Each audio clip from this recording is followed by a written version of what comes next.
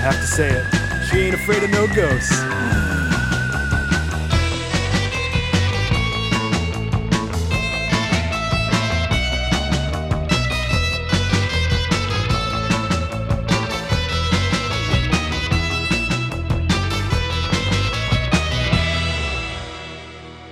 And we're back. It is season 2. I'm so excited to be back. How are you doing, Erica? Are you excited?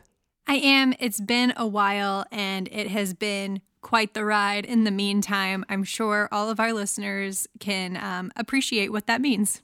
Yeah. Obviously, the world has changed since we last gathered. And honestly, you may have realized from the intro, we've had some big moves within our own lives. I mean, firstly, we're now on the East Coast, and that was quite the move. We expected we'd do a little bit of, hunting around for the wild and spooky stuff over here, but obviously the world has changed. COVID has made this year super weird. The move was hard, getting settled, and just, life happens. Yeah, life happens. And one other small note, if you follow us on social media, you might be aware, it's not just me and Erica that make this podcast happen. We have 2 amazing studio cats, Coco and Ewok. They help out in their own way. Sometimes you might hear them in the background. Coco specifically, she was a key studio mate around here the first 2 episodes of this season. But we do have some news to share. She has unfortunately passed away in the meantime. And so this season, we just wanted to dedicate to her. Absolutely. We love her. We miss her dearly. Please haunt us forever and ever, Coco. We love you. Yes. Need that little haunted lady. Yes. But also, as for this podcast, the timeline sort of got shifted as well. It's been harder to get things done with COVID. Obviously, I'm sure y'all are experiencing time in a different way these days. But we decided, instead of waiting for a whole, season to come together, we just wanted to get something out to y'all, especially today, Halloween. Very excited about that. Yes. What was that? Samhain. Samhain. Is that how It's the ancient Celtic festival that Halloween is based on. Ooh, I'm learning something new already. But yeah, we just wanted to release these as we got them. So we don't have a ton of episodes in the can. We have a couple, but that means we are looking for your stories. So if you got a story, please reach out to us, Twitter at NPN Podcast or our website, npnpodcast.com. We would love to hear from you, and maybe you'd end up on this show. And with that, I guess it's probably time we get into our chat. We recorded this one way back at the beginning of the pandemic with no idea of what was about to happen. So you might hear some references that are slightly dated, but it's honestly kind of wild how much hasn't really changed. Although it's been 8 years. Yeah, it feels like it, doesn't it? Well, anyway, here's something to help pass the time. Let's get into the interview. Happy Halloween. Happy Halloween, y'all. All right. Tonight, we are hanging out with Mally, a healer with a background in the tattoo industry. Mally, what's going on in your world? Hey, y'all. Just a lot of cold, hard chilling in these quarantine days. So, yeah, doing well. I'm grateful to be happy and healthy and just kind of hanging. How are you guys? Pretty good. As good as it can be, you try to find things every single day to keep yourself occupied and doing something a little bit different than the day before. But time is bleeding. Time is a different experience than it used to be. Yeah, I feel like today is a month ago, is a week ago, is probably next week at this point.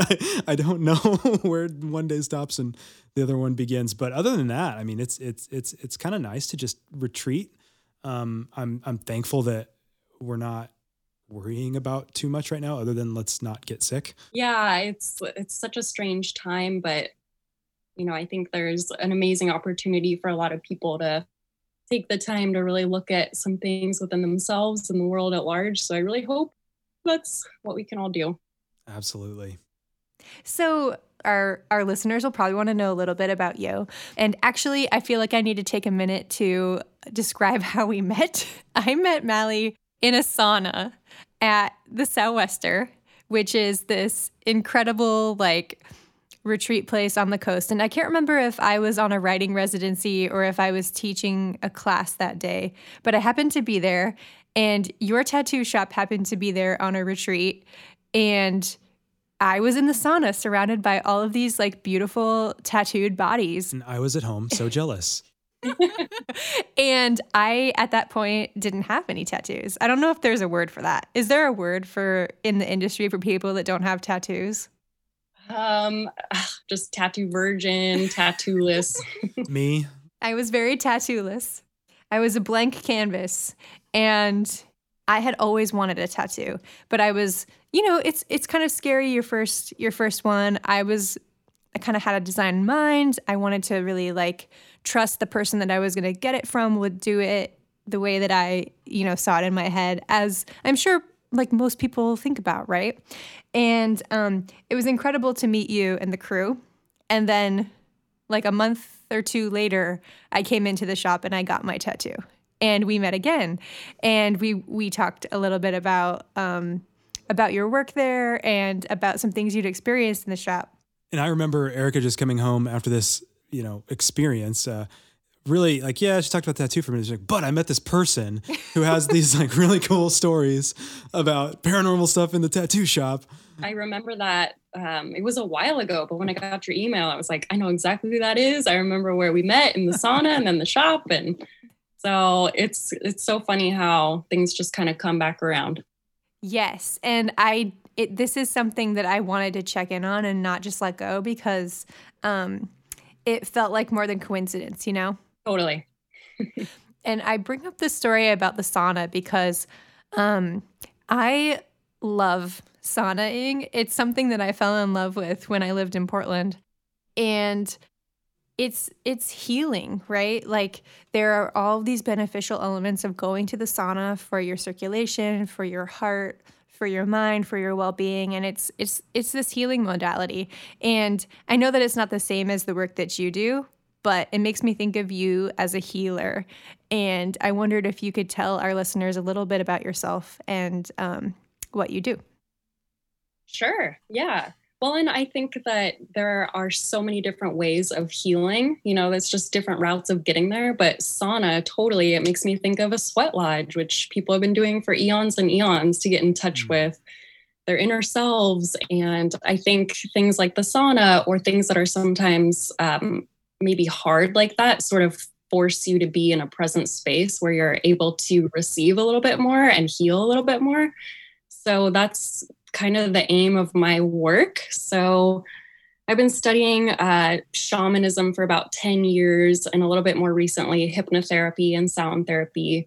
And what I found amongst all of these modalities that I had studied is that it's really about getting into those different brain states so that you can access information and really what I believe is innate healing within each of us. So as a practitioner, it's not really my job to heal anybody. It's just my job to kind of get out of the way and help these people heal themselves, because I really believe we all have that ability. So yeah, my work just kind of weaves a bunch of those modalities together, and I kind of stumbled into it seeking healing for myself. I had struggled with anxiety and depression for a long, long time. And this is kind of finally what did the trick. And so I never even intended on being a practitioner, but it just helped me so much that I felt responsible to kind of pick up the baton. So.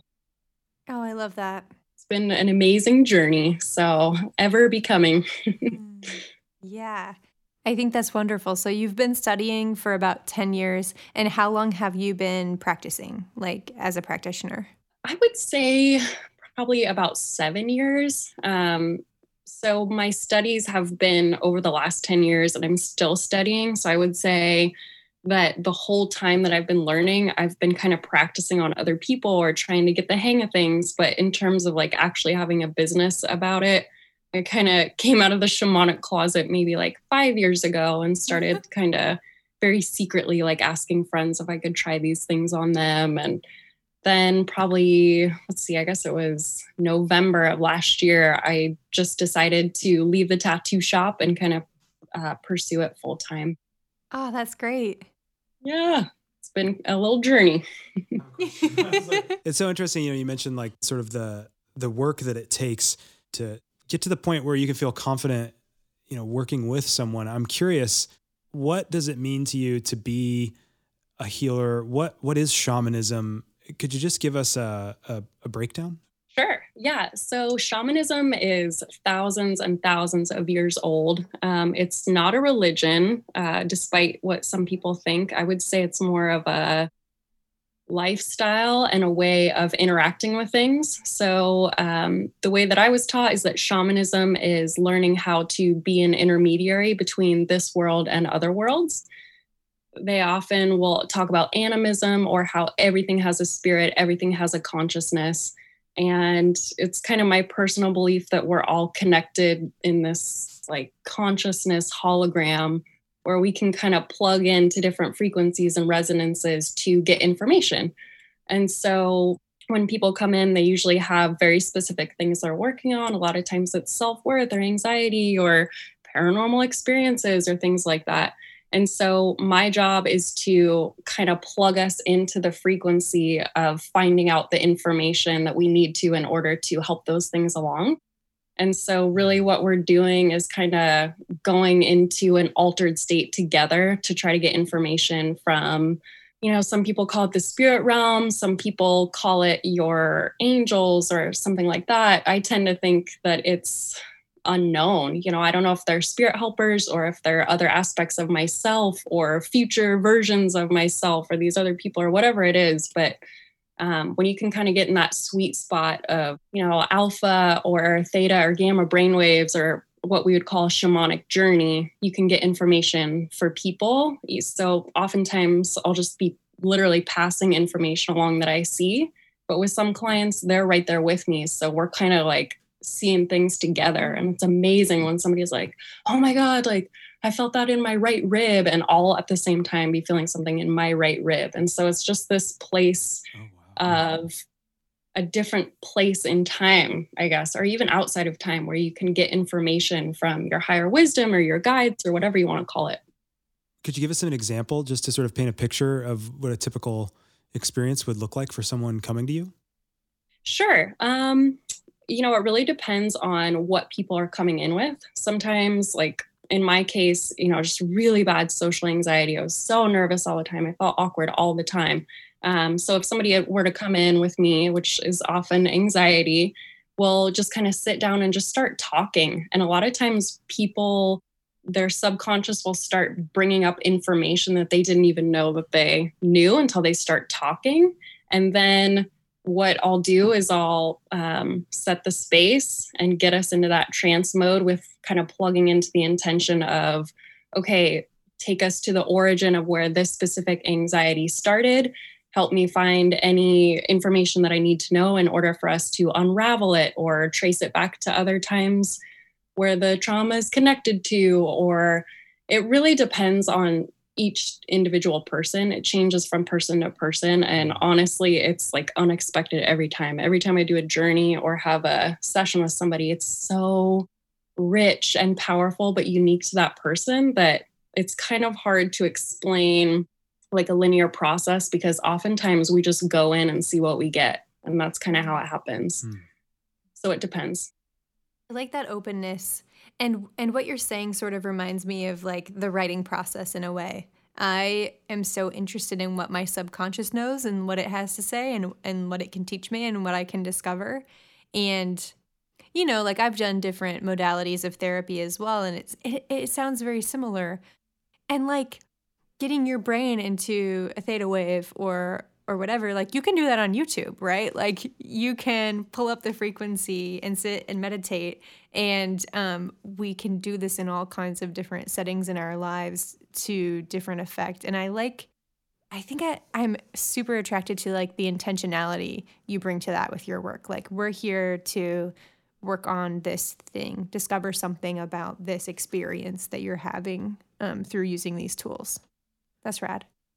That's so awesome. And I had a teacher explain it to me one time that intention is like the driver of everything that you do. It kind of like she told me to envision like those old school sounding boards where you call the operator back in the day and like, oh, connect me to 422. And then you plug into that. And so your intention is so important to know what you're plugging into. If you want to listen to 92.3, you got to turn the dial to that. You can't be off on some random frequency. And so I think really the intention is kind of the main thing of all of it.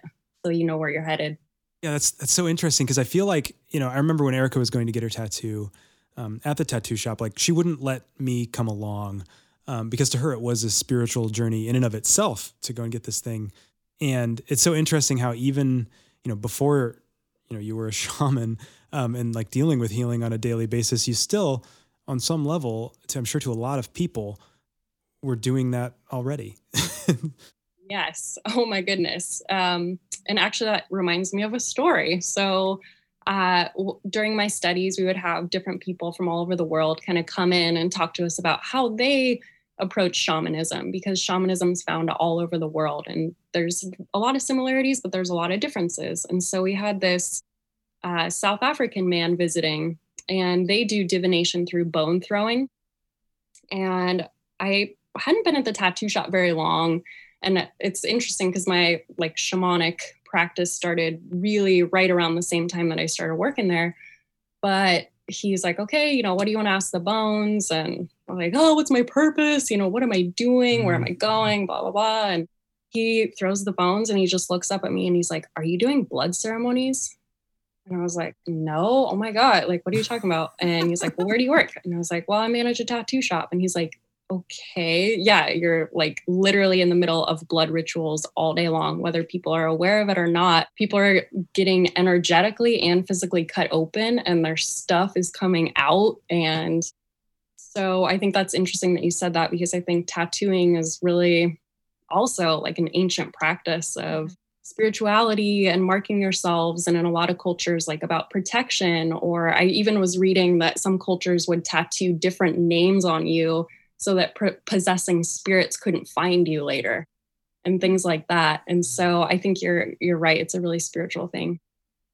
And so that creates like a certain kind of energy in the space that apparently you were carrying with you, and that person could pick up on. So you mentioned to us at one time that you had also many synchronistic encounters at the tattoo shop when you were working there.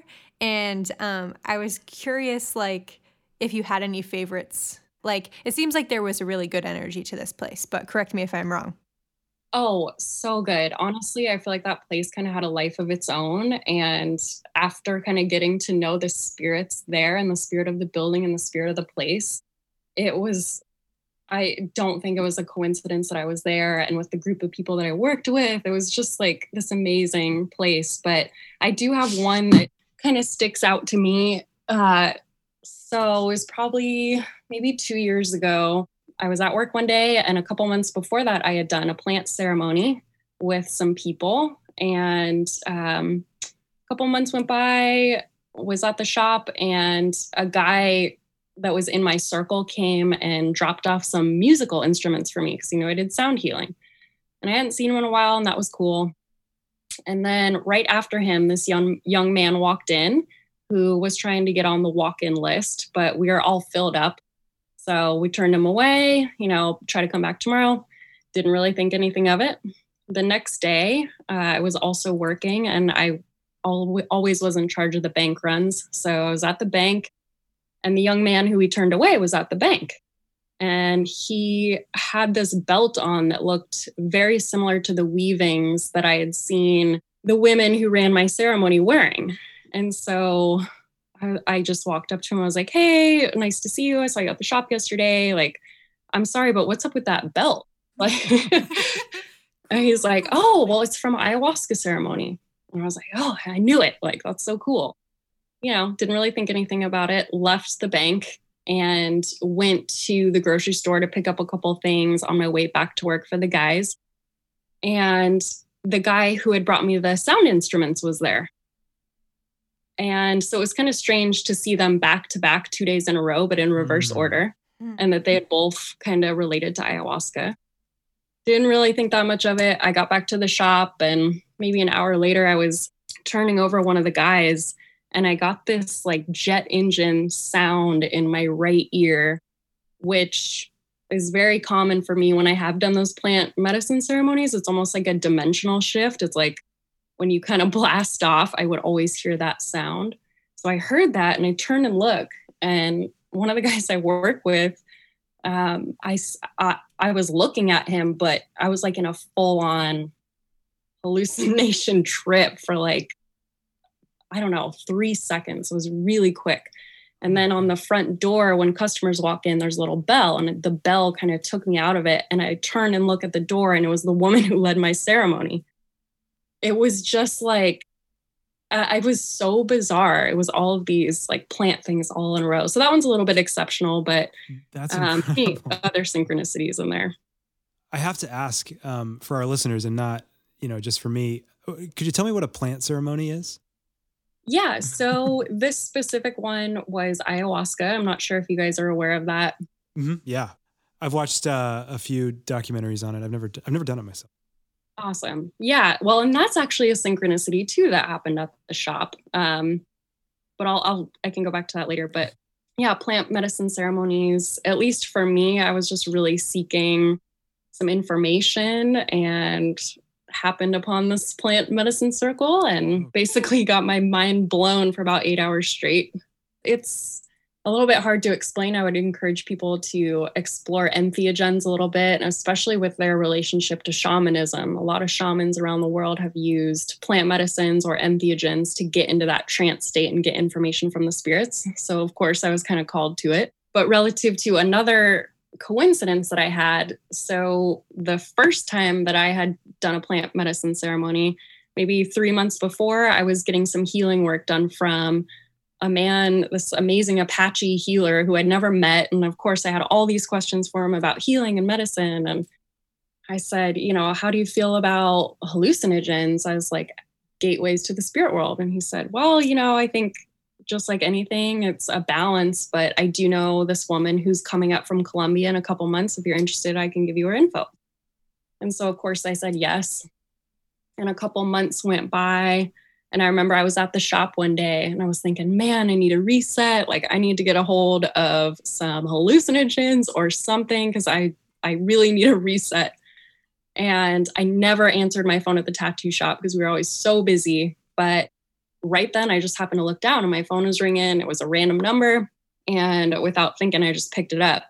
And it was that guy. And he's like, hey, just so you know, she's going to be here in 2 weeks. And I signed up and that was that. It's amazing how this space has sort of served as kind of a hub for quite a few of these experiences, not only synchronicities, and, I know you mentioned when we were talking before, like deja vu and, just various, vibes, I think is how you put it throughout the building. All the vibes. And I'd love to hear a little bit more about this building. Like, what can you tell us about the building? Do you know anything about the history or like where you think those vibes might like originate? Sure. I know some. I know it's on the historic registry. So I believe the building was like 1890s. I could be wrong about that. There's all kinds of speculation that it was like a brothel back in the day. I'm pretty sure it was a saloon. Then it was like a crusty punk house for a while. And then finally became the tattoo shop. So I think some of it definitely comes from, who knows, right? All kinds of things. The history of the building, the history of the land before the building was ever there, all the people who have ever been there, the families that have lived there. And then you throw in, 10 guys cutting people open every day with spiritual symbols. It just was like kind of a can of worms in there. But I never had any scary experiences, or at least like terrifying ones. Maybe scary because I felt unsettled because I was new to this world. But I never had any like terror. It always felt supportive and playful and curious. That's how I felt when I was there. And I know what it looks like, but to the best of your ability, could you describe just like what it looks like and how playful y'all made it in the tattoo shop? Yeah. So it's one of those like old school saloon flat front buildings. 2 stories, and the tattoo shop was on the main floor, and we also had the basement, and the top floor we would rent out, which was also really beautiful. But you walk in and there's these amazing like what you see in Western movies, those doors that open. Oh sure, yeah, the Western doors. Yes. So you walk in and there's the lobby, and that's kind of the precipice to get back into the actual shop area. But it's just basically one giant room where you have like anywhere from 5 to 10 people tattooing at a time. And so there's not a ton of like privacy in there. You're kind of all in it together, which I also loved. It used to terrify me because it made me really nervous. But after a while, I was like, wow, just being in this place with all of these people at once was so magical and so amazing. And the way they decorated the building, there was tattoo flash everywhere, and lots of animal skulls and little mini altars everywhere. So it was a pretty rad place to work. And am I making this up, but was there a statue of a hairless cat in the bathroom? Yes, there was. Yeah, one of my coworkers had got it from a tattoo convention from a guy who casted his cat in a silicone. So we got that cat, and a lot of the guys would like tattoo it in the evenings. And of course, like we had a couple calls. People were like, "Oh, you tattooing a cat in there?" And like, "No, dude, it's fake." Oh my gosh. Not only leave it to Erica to find the cat in the facility, but also that sounds like one of the most Portland things I've ever heard. It's just like perfect. For sure. That's fantastic. So do you think that energy and that sort of, I don't know. I mean, I think about the history of Portland, right? It's very dark. There's, everything from forced slavery to intense racism. I mean, the underground tunnels that you hear about that were actually probably in that neighborhood that probably lent some residual something to the area. Do you think that sort of living energy is, was a reason they chose that space, or was it just sort of kismet? I mean, part of me likes to think the building like called them, but I don't really know how they happened upon it. I'll have to ask my boss because I'm sure it's a good story. Yeah, maybe he was one of the punks in the punk house. Yeah, could be. That could definitely be. Yeah, there was definitely a lot of residual energies there. I think I mentioned the first thing I really noticed was in the basement, just feeling, it's kind of a classic, like cold, crusty basement. And that's where we did all the cleaning and kept all the chemicals. And so I very often was down there by myself, scrubbing tubes and doing things. And I think that was kind of where it first started.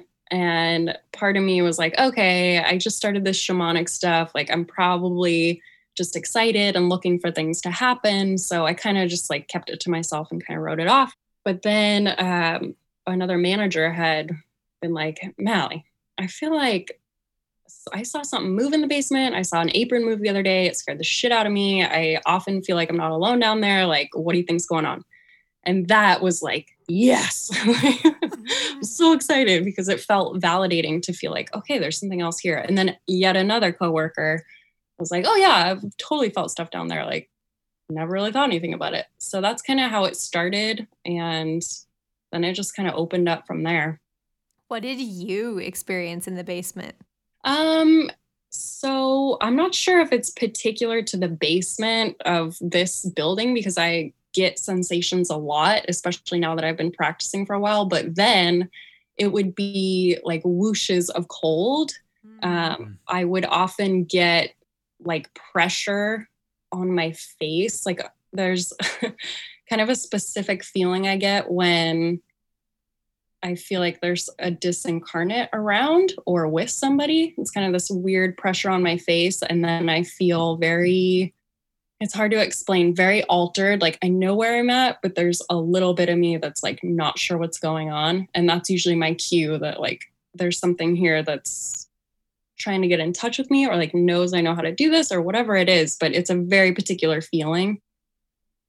But yeah, in the basement, I would say it started with kind of cold whooshes. And then I started to just kind of ask for my own curiosity. Like, hey, I don't know if anyone's down here, but if you are, I just want to let you know, like, I honor you. I appreciate you. My name's Mally. This is what we're doing here. Those kinds of things. And that's actually when I felt like it started to pick up a little bit because once I started to engage, it was like, oh, you're listening or, oh, you're talking to us.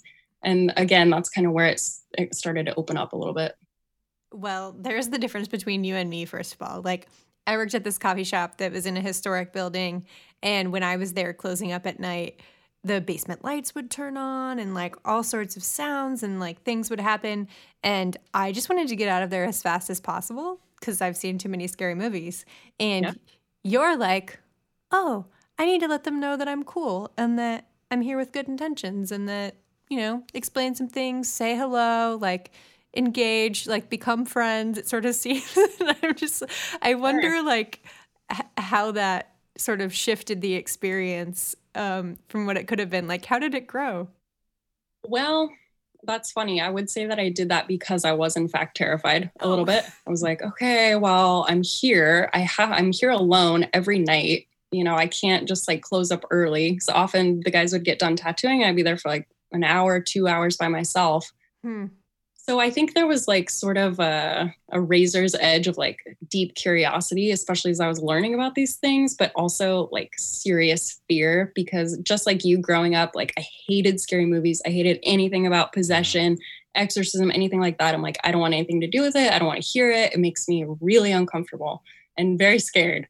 So it was such a shock to me to kind of like now all of a sudden be interested in this stuff. So I would say I was very scared, but it was almost like, well, if I'm going to do this, I better figure out how to do this and just kind of start from there. And what I learned in my studies too is that a lot of like the big, mean, seemingly scary ones are often souls that are very lost and confused and need help getting to where they want to go. So once I heard that, I was like, okay, maybe a lot of these are misunderstood and just need some help. Well, I have so many questions. When we were, corresponding back and forth, you actually mentioned that you sort of figured out who some of these spirits were that you were experiencing. And I'd love if you could just get into that a little bit. How did you go about that? Sure. So I would say the stuff in the basement happened for a while before I really even knew like what to do or anything like that. And just so happened in like some of these classes, we were learning about space clearing. We were learning about psychopomp, which is basically how to transition souls who need to get to where they're going. And so a lot of these things started coming up in class. And one of my classmates, and actually my sister, Cam, who is also like, thank God she's into this stuff too. She started going to classes with me too, because she's really interested in it. And so the three of us were learning these skills. And I thought, hey, I got the perfect place to like figure out what's going on and kind of navigate some of this. So they came over after hours one night. It was late. It was probably 9 or 10 at night. And we did that intentionally. And we just kind of started at the front of the building and, this is why we're here. This is what we're doing. If you like don't want to go anywhere, that's okay. But if you do, that's what we're here for. And again, just kind of tried to massage it a little bit of like, we're here for a win-win situation. Obviously, this place is amazing and we want it to be, I really felt like I kept getting this feeling that like they want to be involved. They want a job to do. Not necessarily the disincarnates, but like the land spirits and the building spirits. So took them down to the basement and I was like, this is where I get a lot of the activity that feels more like disincarnate spirits to me or disembodied spirits. And so we went down there, we turned all the lights off and put some tobacco out and a little candle. And the way that I was taught to get information is to just do a shamanic journey, which basically somebody drums like a monotonous beat like that. And the idea is that, again, it like shifts your brainwaves so that you get into a receptive state. And it was really interesting. It was just kind of like a 3-way channel between all of us. Like each of us were getting different parts of information. And so 2 came in that were John and Grace. They seemed like the word huddled comes to mind and kind of confused. So we crossed them over and that was really beautiful. But then I don't think any of us really expected it because we didn't know what we were doing really. Like these other feelings started coming up of like my friend who was with me, Mary, just said, cover the chemicals. And I was like, what does that mean? And then we got more information of like, oh, the spirits of the building down here, they want a nightlight. They want you to say good night to them. They want you to say hello in the morning. They want you to put up curtains over these chemicals because they're down here and just like create a little space for them. They want you to put out bourbon at night. And I've got this sense of like an older man and I could smell like cigar smoke. Like, he's like, I want a whiskey sometimes. And so there was kind of a lot going on. We were there for hours and hours. And then we finally went out to the backyard.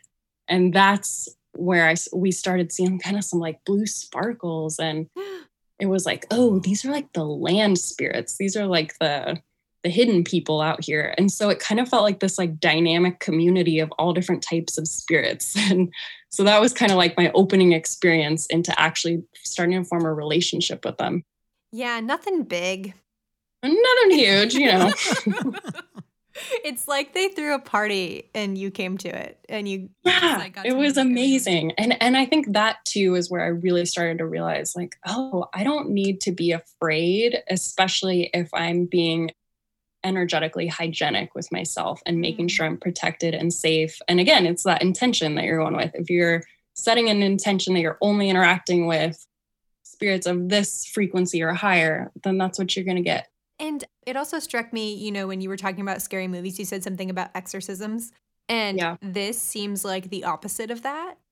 You know, the way that I was taught is that it's compassionate spirit release or psychopomp, you know, to really try and create a win-win for like if somebody's potentially overshadowing somebody, or some people use the word possession, but it's a win for the host. It's a win for the possessing spirit. It's a win for anywhere else that the possessing spirit might have broken off and split off into other people. You know, you're just giving them their choices back so that they can get to where it is that they want to go.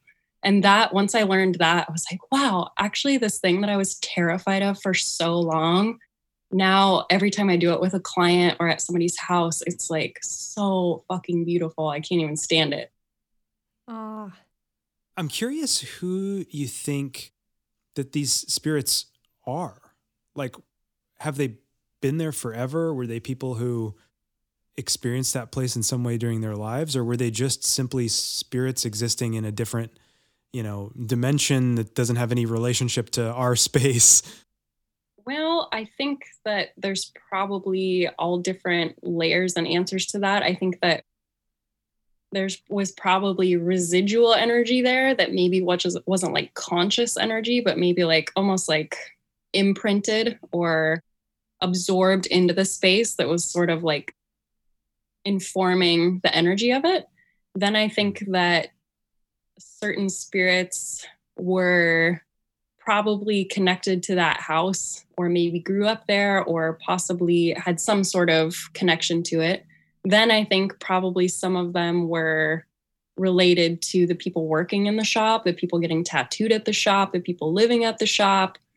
And then like the land spirits, I mean, probably a long time. You know, I really don't know. In John and Grace's case, they were definitely people who had lived and who had died. And I wish I could remember the information we got about how they died, but I remember that it was abrupt and quick, at least with one of them, which seemed to be part of the confusion of not knowing what happened or where they were. So I think that there probably was all different types in there. Earlier, I called it a party. And this is just like confirming that vision for me, because it's like, okay, well, when you go to a party, right, if you're not the host, if your friend's the host, say, they're inviting all kinds of people that you may know from certain social situations and people that you don't know, and you mingle. And the idea isn't to like map it all out. The idea is just to be there and have a good time, right? Yeah. So it sort of seems like, I like that. Yeah, the vibe that was there, the vibe that you were trying to facilitate, perhaps. I don't know. That's just sort of like how it feels to me from hearing you talk about it. Yeah, it definitely could be that. And I don't want to get too far off into this, but I think it could possibly be like different timelines coming together too, of like past and present, like interacting energies, whether, I don't know. That's a heavy question, but. Yeah. You said something a little bit ago about little altars around the shop. Do you think that's related to the spirits in any way? Or, you know, it sounded like they were there when you started working there. So I'm curious about if there's any connection between those things. Yeah, I would say kind of the whole tattoo shop was an altar. Maybe consciously by some of those guys, but I think a lot of it was just like, oh, this is cool stuff. And we have these shelves. So let's put all these bones over here and let's put these feathers here and these skulls here. And I could be wrong. It felt more of like a decorative thing and for fun and just all the cool stuff they have. But the altar in the front, again, whether people were aware of it or not, I think just carried so much power because, well, pretty much every night I would clear it after people leave. I would always clear the space, and I would like put little offerings on the altars. So I would say yes, like starting to tend to the altars really started to amp things up. But I'm sure that it was active there before I ever got there, and that the altars, yeah, are definitely part of that. With the offerings that you would leave on the altars, is that something that came from your studies or from somewhere else? Yeah, that came from my studies. I would say that I also just kind of used to do that as a kid. Like it just was fun and playful to like exchange with the earth. You know, I wasn't really working with spirits, but yeah, I was taught, that an offering is good, even if it's just an intention. It's like sort of, you know, like if you're having a party, you're going to bring a bottle of wine or something like that. I had a teacher tell me once that making offerings and invocations and calling in the spirits, really aren't for spirits. They're more for you to get in the right state in order to receive. And so I kind of think the offerings are a preparatory way for you to get into that state. It's almost like an anchor, like an NLP. It's like you're turning that part of you on through ritual or ceremony. Like in meditation, when you're supposed to set an intention on the session, it's, you know, to get yourself in the headspace to interact. Exactly. Yeah. You're getting into the right, you're turning your dialer to 92.4 or whatever. Yes. That is definitely the station we would play at this hypothetical party. Yeah. Actually, let's wait before we say that. I need to look it up and see what's on there before we commit. Yeah, it could be like talk radio or something, which may not be terrible. Yeah, this is a podcast, by the way. What kind of party is it? Yeah.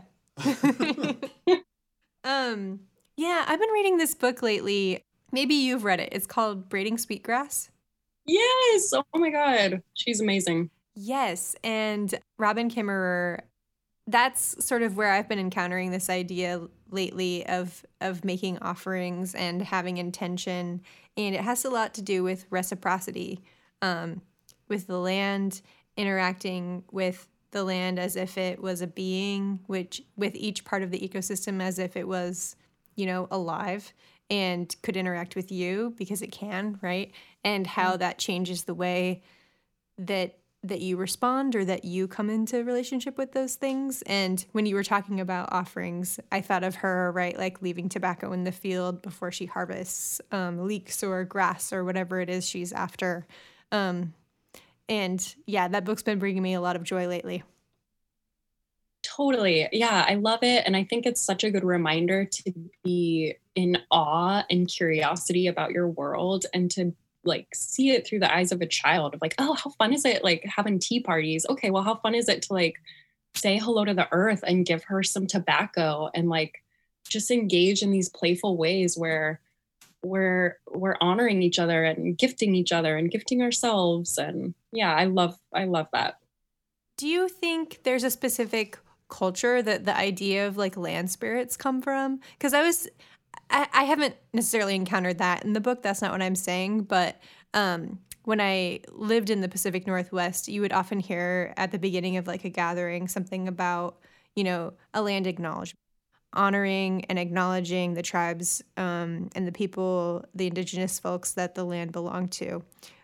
Or like I'm also of Scandinavian heritage, and there are all these little like cute stories about, you know, farm spirits and like gnomes that belong to the land and things like that. And it seems like that's another thing that exists in a lot of cultures. And I'm wondering how you think about land spirits and what that means to you. Yeah, it seems to be common in many cultures around the world to be honoring the land and also working directly with land spirits that are in your area. So I know like a lot of native cultures, you know, there was the Bear Clan and the Beaver Clan, and a lot of them would be working with like one spirit animal as a tribe because they had, you know, less beavers nearby or bears or whatever. And I think that the land is just another extension of that. We talked about animism and how in that book you were saying everything's alive.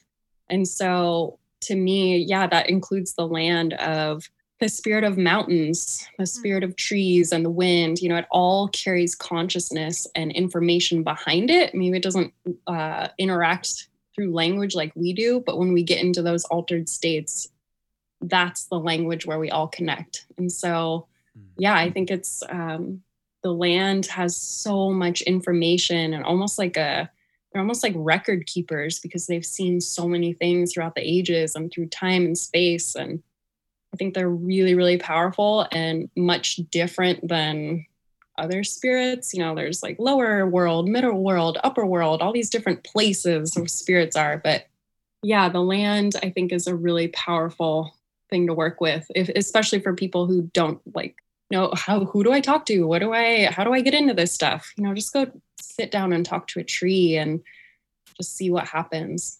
You'll find that it will interact with you.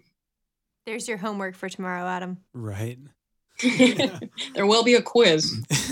Well, it's funny you say that though, because it's such a great time to do that. I think in a lot of ways, and maybe this will be dated by the time the podcast gets released, but in a lot of ways, the current situation that we're in has sort of, I think to a lot of people, brought them back to understanding how important the land is. We rely on it so much more than I think a lot of people realize. And in the situation where we're all just sort of stuck, and I think this is the perfect time to sit and reconnect with the land.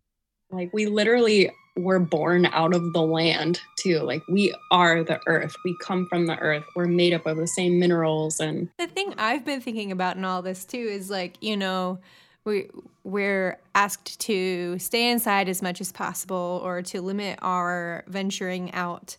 And when I do venture out, life is going on. And I don't mean necessarily in a human sense. I mean, the flowers are blooming. Spring is here. It's gorgeous out there, like the grass is growing, and it has, this sounds super cheesy, but like it has a life and purpose of its own. And it has just changed the way that I witness that, right? It's one of those things that you hardly notice. Like, you maybe appreciate on a certain level, but you hardly notice. But then when you really notice it, it's really powerful.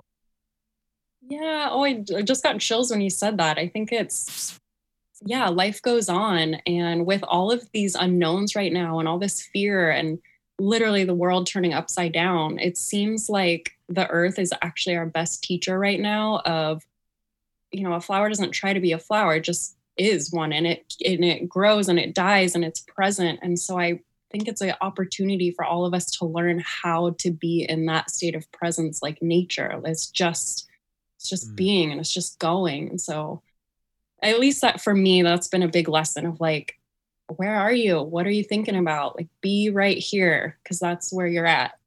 And I love that approach, even to the spirits. We've talked to so many people who have, seen ghosts or experienced paranormal things. But I think you're the first person that we've ever talked to that doesn't approach it from like a ghost busting kind of lens. You're coming to it from the perspective of, how can we be together? Not like a fear-based perspective. Or the scary movie lens, we're so trained with that. It's nobody's fault, but we're trained to like be afraid of anything that we don't understand. Yeah, well, and I think it's like steeped so heavily in our culture.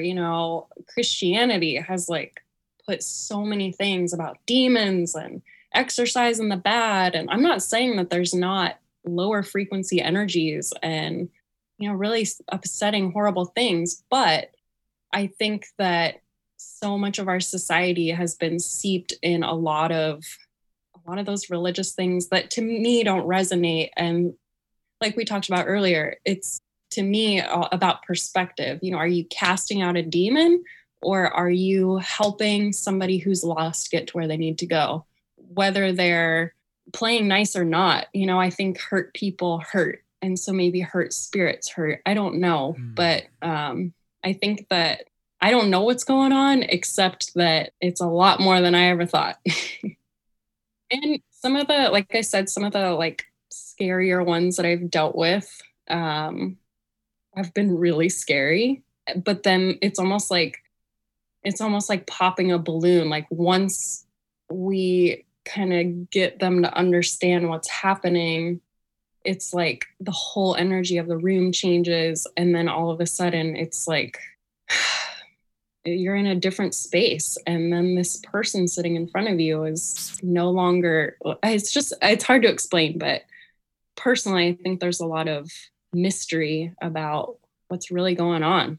And to approach that with curiosity instead of fear is all about the intentionality and the mindset, and something that we can not only bring to this realm, but like with every aspect of our lives in a way. Yeah, totally. To show up with curiosity, and even if it is fear, to try and temper it with love and try to be understanding. That's how I view it. But I know there's many ways, so I don't know what the right way is. Do you think that this has some bearing on, I'm sounding so pretentious here, the meaning of life as a whole? Like, I don't know. That sounds like a big question, but it seems like you're getting at like real questions about like the nature of existence. And I have to wonder what it's taught you, or at least how it's changed your beliefs about, why we're here in the first place. Yeah. Oh man, I've been digging at that one for a long time. And actually, when I first started studying this, I think, spiritual ego can get real interesting, and like start to think, what's going on and the nature of reality. And then kind of get slapped around a little bit. It's like, hey, you don't know shit. But then it's also like, but that's perfect. Like, and that's great. Just keep doing that and let it unfold in front of you, one foot in front of the other.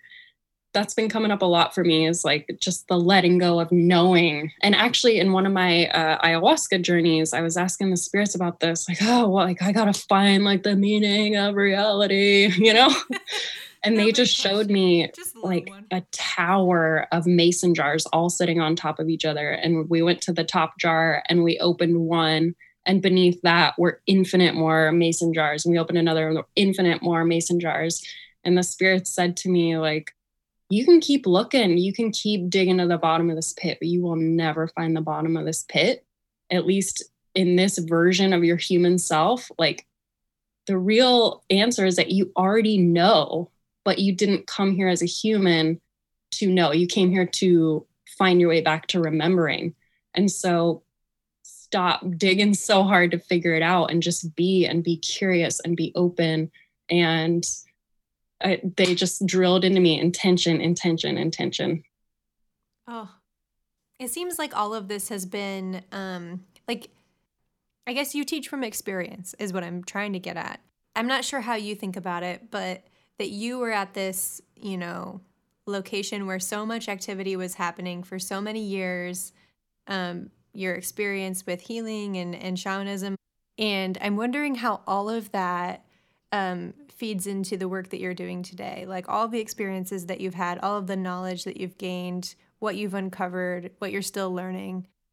Oh, that's a great question.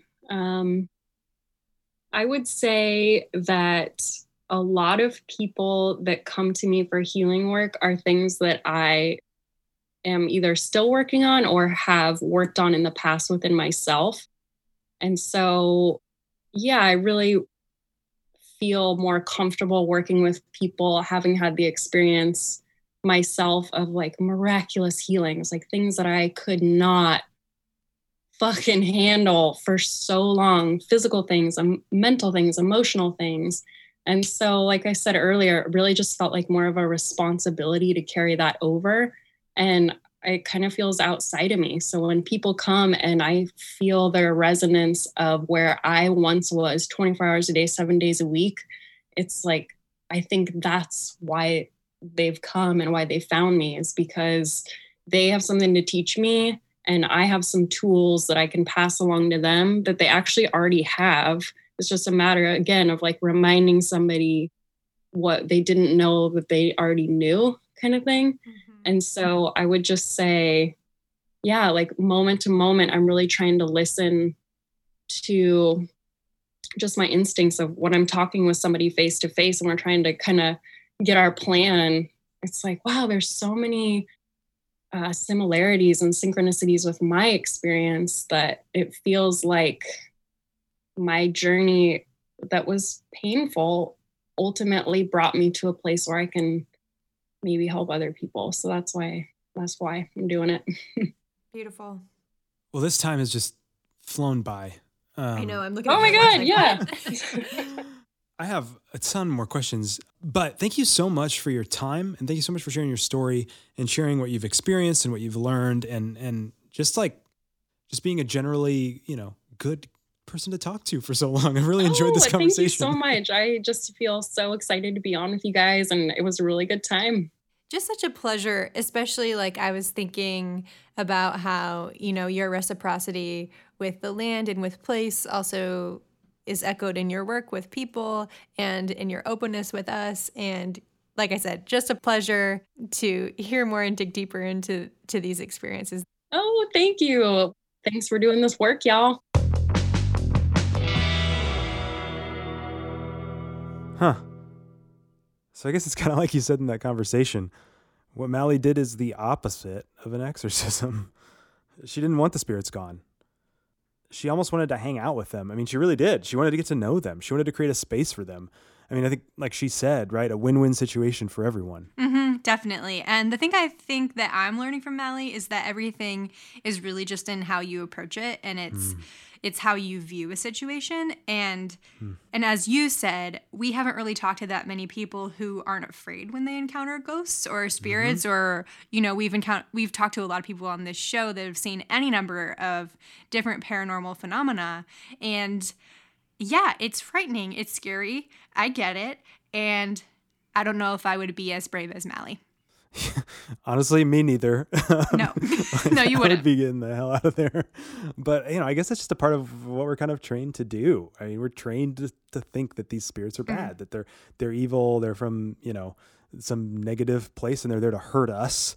But like in Mally's experience at the tattoo shop, she was focused on honoring the spirits and making them a space and showing them all these ways that like she was not there to do them harm. And that really stuck out to me. I thought that was really interesting that like in her story, like she was just the newest person there after like a long line of people. I think that, yes, I'm saying something along those lines. And if you think of spirits as bad, it's just really hard to get yourself out of that mindset. It makes me think of plants again, actually. Plants? Dandelions. I was talking about Mally about different plants and Robin Wall Kimmerer's book, Braiding Sweetgrass. And, a plant that you see everywhere, everywhere, is the dandelion. And many people think of them as a nuisance, especially if they're trying to keep like some pristine green lawn. Dandelions are your worst enemy. But they actually have lots of healing properties, and they can help your liver and your kidney and your digestion and your immune system. Like, Google it, the list goes on. But we're just trained to think of them as weeds, right? Somebody deemed dandelions undesirable, and therefore we're not supposed to think about it in any other way, right? But I don't think they have to be weeds. Many people don't, and I don't think they seriously need to be bad things, and neither do spirits. I'm gonna bring it back around. Neither do spirits. We could just say hi to the spirit or to the dandelion or the tree or whatever, and see perhaps what they have to say back to us. Yeah, totally. I'm thinking back to when we used to have a lawn and like all of the like maintenance time, like just literally like time, like weekends, blocks of so much effort that I just had to put into keeping this space clean based on like, I guess some kind of preconceived notion about what's good, what's bad, et cetera, et cetera.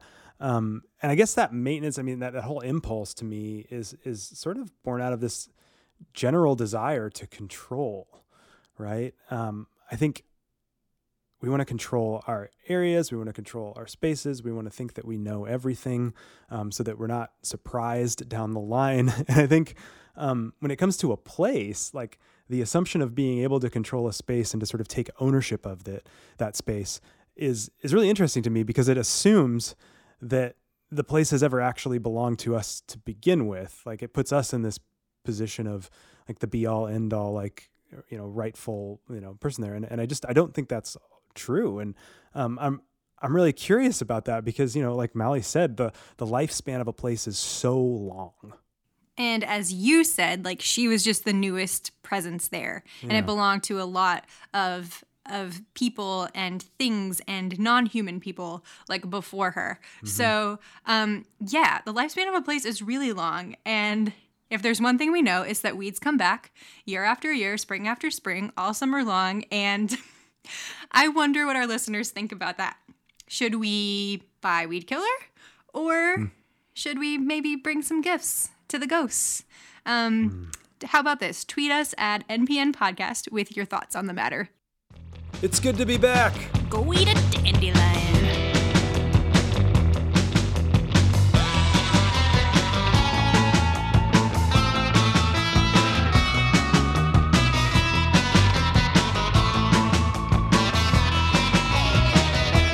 Normal Paranormal is a Super Secret Club production. Our theme music is by the NB Corps. Visit our website, npnpodcast.com.